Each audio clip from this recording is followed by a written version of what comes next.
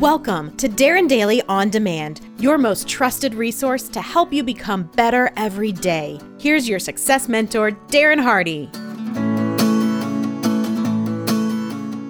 I want to reinforce the message that we discussed yesterday. It is very frustrating for me to watch people who are looking at other successful people and think that they are successful because there's something special about them, that they possess intelligence or abilities or innate gifts that they don't. And that is why they are not as successful in whatever area of their life that we're talking about, and those that they observe.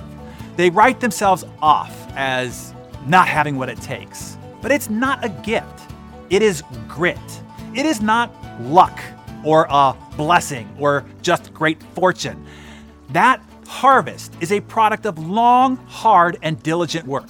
Plain and simple. Hear me now. It is not giftedness. Behind every story of great talent or ability is a grinding work ethic of someone hammering on their craft day in and day out until finally one day you see their harvest, their performance, their product, their art, their stats, and go, whoa, they're so talented, so gifted. I see a lot of people proclaiming how #blessed others are, as if that person was just lucky or anointed by some mystical entity to be uniquely blessed, or granted wishes by a blue genie released from a lantern or something. I get the whole how lucky we are to be born in a first world with our fortunate circumstances and this gift of life that we have. But after that, you cannot just sit around praying in the hopes to be #blessed in order to get your life better or be more like those that you admire for their #blessed lives. Let me give you a for instance. I remember reading the story of Bill Bradley in Robert Greene's book, Mastery. By all accounts, you would think that Bill and his accomplishments in life were a product of him being uniquely #blessed. Certainly all the sports writers and his peers and his competitors thought that was the case. After school, Bradley was offered 75 college scholarships to play basketball. He turned them all down to go to Princeton, who couldn't give athletic scholarships. There, he led the Princeton Tigers to the Ivy League championship in each of his 3 varsity seasons and setting a multitude of records that still stand to this day. He also led the 1964 United States basketball team to Olympic glory, became NCAA Player of the Year in 1965, and then thereafter, graduating, delayed his NBA decision to be a Rhodes Scholar for 2 years. Upon returning, he signed with the New York Knicks and led them to 2 NBA championship titles in 1970 and 1973. He was inducted into the Hall of Fame and then went on to be a 3-term U.S. Senator from New Jersey. #blessed life, right?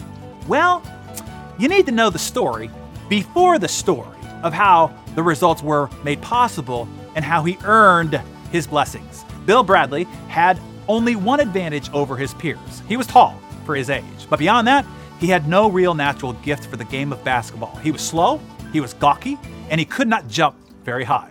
None of the aspects of the game came easily to him. He would have to compensate for all of his inadequacies through sheer practice. And so, he proceeded to devise one of the most rigorous and efficient training routines in the history of sports.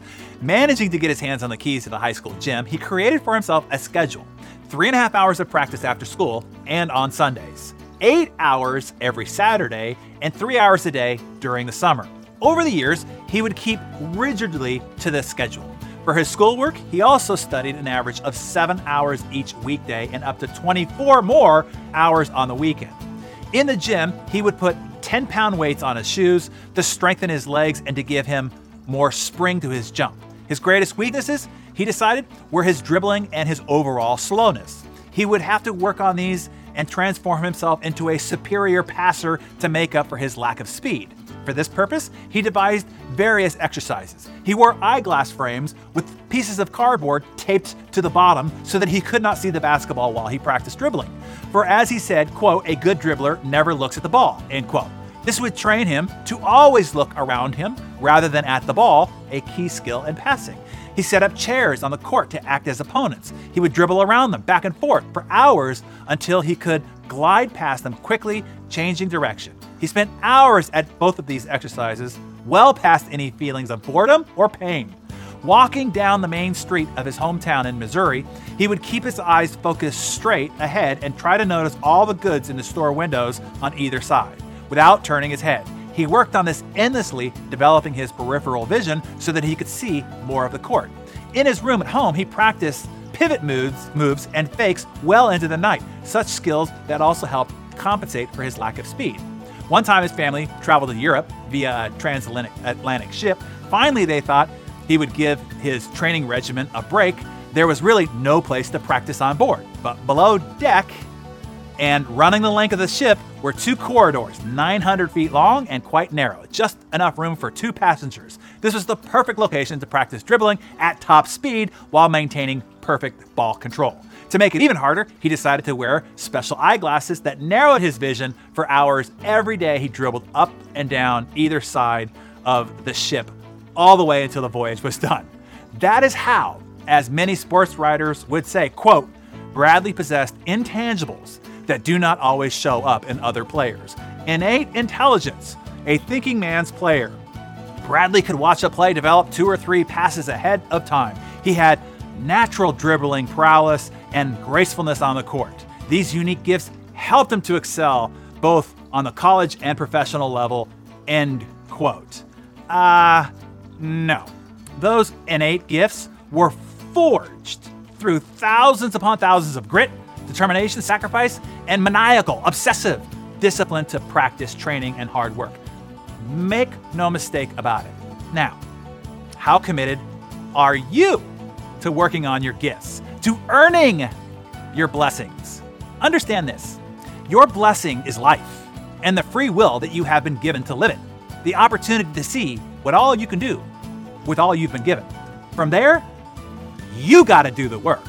God gives you the dirt, the seed, the sunshine, and rain. For that, yes, you are #blessed. But with that blessing, you can end up with a weed patch or an award-winning and celebrated garden that brings a harvest of nourishment, abundance, and prosperity to your life. All of those that you care about in the community around you. And you made that happen. You cannot pray for a garden. You cannot hope for one. You cannot wait around until you are blessed with one. Nor should you marvel at another person's garden and write yourself off by saying, oh, they're just #blessed. Hey, producer Mariana here. Thanks for listening to today's episode of Darren Daily On Demand. If you're new here, I wanted to invite you to join a growing community of achievers who meet every morning on Darren Daily. Darren always says the transformational magic is in the process, not just the information or the big idea. It's the ritual and routine of how you kickstart your day. And there are thousands of achievers like you kickstarting their day with Darren Daily. Gathering one idea each day that compounded over time has created life-changing results for them and can for you too. So head over to darrendaily.com/join to start kickstarting your day with Darren Daily. And I'll see you there bright and early tomorrow morning.